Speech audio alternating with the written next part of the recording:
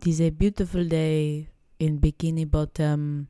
Welcome back to another episode of Gaining Clarity. It's been a solid month since I've posted on here. You didn't think I'd abandon you, huh? All 3 of my loyal fans. I value and appreciate you all, which is why I deeply, sincerely apologize. And I apologize to my podcast, because that ish is like my child. I've really been wanting to talk. I just had a therapy session 20 minutes ago. As if I didn't do enough talking there. I thought, let me talk some more. Therapy has made me realize how much I've been holding back, how much I really can talk. Like, I'm so self-aware of how much I talk whenever I'm with my therapist. She asks me one simple question, and I will completely divert it into a thorough explanation of the final answer. I will do like 5 months prior to the explanation to how exactly I got to that point, to this point. The answer that she is looking for.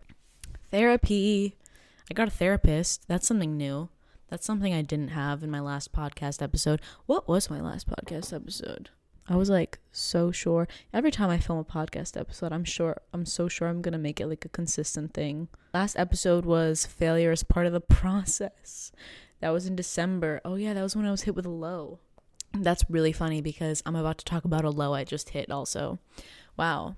I feel like my biggest inspiration and my biggest kind of revelations come when I hit lows. I always bounce back from my lows. Like recently, my lows have been lasting. They're usually right before my period, and they get super intense sometime depending on how I spent the month prior. I always like sort of come out of my funks learning something and like adding something to my life that I didn't know before. And this low was no exception. I learned something quite fabulous. The theme of this last low was kind of acceptance of the lows and not trying to chase a high or like get back to a place of happiness or try to change anything about my current situation in order to result in a happier Clara. I think it's like pretty common today, especially with the influence of social media and media in general, for so many self-help guides, gurus, and such out there, coaches, to be saying like, oh, doing this ritual helped me with XYZ. And like, that's great. That might have worked for them, but social media can be so like damaging because not everything works for everyone. And this particular style of learning about yourself, especially if you don't recognize that social media is not real life, can be so damaging, especially to younger minds. I'm really grateful that I grew up in a time where social media was just developing, where my childhood was not completely ruined by social media. Although I was 18 when TikTok became a thing and blew up, I was still able to be saved because I was sort of on the more mature side, so I kind of like quickly realized how dumb it all was. I'm sorry, I don't mean to be bash talking TikTok. I don't mean to be bash talking anyone that uses TikTok. But like, there comes a certain point in your life where you realize like, oh, I'm putting too much value into this one app. This app has a chokehold over my life. And for what reason? Anyway, I'm digressing so much. Self-help people, coaches, all this stuff. Basically pouring this toxic positivity down your throat like it's water. Coaches making their living off of preaching to clients and people all over the internet of how they can improve their life. There's always this thing people are trying to sell about improving your life, about basically somehow saying like, okay, your life sucks right now, so you need to do these things in order to make it better, because that's the goal, having a better life, having a happier life, having a joyful life. So then when you hit those lows and when you hit those moments of like, what did I do wrong? Like, how can I get back to that? How do I become like this person? You think you're doing something wrong. You even push yourself into a further state of suffering and negativity and feedback loop in your head of just terribleness, because we push ourselves into a further state of negativity by chasing a positive experience. Let me say that again. Chasing a positive experience is a negative experience within itself. You know, before social media, people used to be like, oh, this is going wrong. Like, you know, that happened, but that's just life. That's just the way it is. And I feel like now we somehow find a way to twist it and say like, oh, well, you're just not reflecting on that. And like, you're just avoiding the problem at its core. It doesn't have to be that deep. Not everything is that deep. like, sure, it's important to do our growth, to confront our shadows, but like not every major hindrance in our life has to become a 1-hour therapy session with ourselves. Our healing will come at the times when we need it most, when we reach out for it, when we seek it out. There's so much information out there about lifting up your mood, about feeling better, about the solution to all your problems. Hire me as a coach and you will not be depressed anymore. Hire me as your life coach, and even though I struggle with the same problems, somehow I'm gonna help you. There's a sort of like entitlement that comes within all these self-help gurus and whatnot, and I don't want to bash on anyone because there is a sort of usefulness to it, like the accountability factor. There is wisdom in a lot of people's words, and I'm even gonna say it, I dipped my toe in those waters, but I've dipped my toe in a lot of waters, so that's a story for another time. This last week I kind of withdrew a little bit.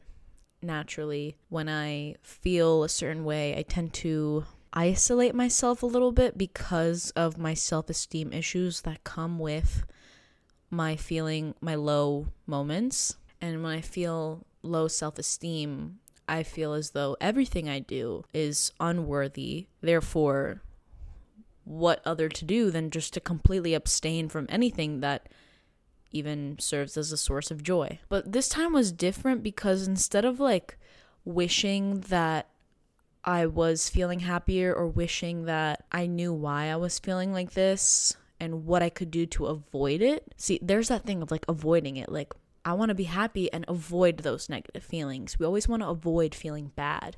But like suffering is literally part of the human experience. That's what I learned this last week. Like, stop chasing happiness when you're feeling sad. Like, obviously don't completely sulk into your sadness and don't have that become your identity, but just notice it.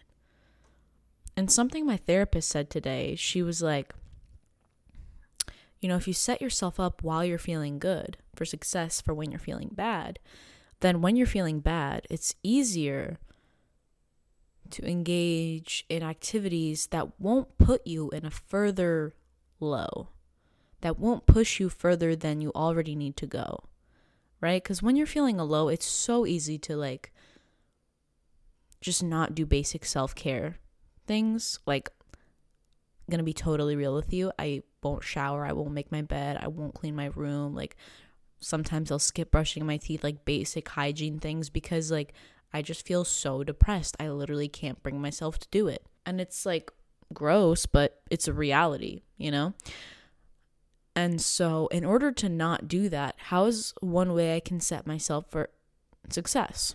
My therapist and I came to a conclusion that I feel this way like usually right before my period comes, the luteal phase. All your hormones are dropping.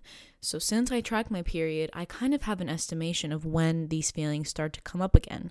So how can I, before this happens, set myself up for success? For example, clean my room before this phase so that it's not already dirty and gets even dirtier while I'm feeling low.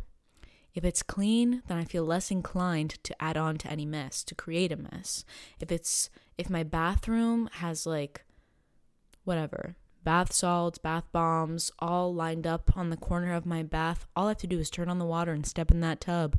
And that's not that much work. And another thing is talking about we were talking about, not addictions, but kind of like coping mechanisms. I was telling her about I'll usually distract myself or run to safety or comfort within a Netflix show. When I know I have to do something or when I know I want to be productive, it's so easy for me to just not do it. I'll sit on the couch and just numb myself for hours watching a show, saying it'll be just one more episode. And then once I kind of snap out of it and get up off the couch, I realized that I could have been using my time so much more productively. We kind of we talked about what are the feelings, what are the triggers associated with choosing to turn on the TV and watch Netflix or go on your phone and scroll mindlessly for hours, right? And what's a way we can create safety aside from that, a place of safety and comfort aside from that? What would my reality look like if I wasn't ending the day with Netflix and my phone?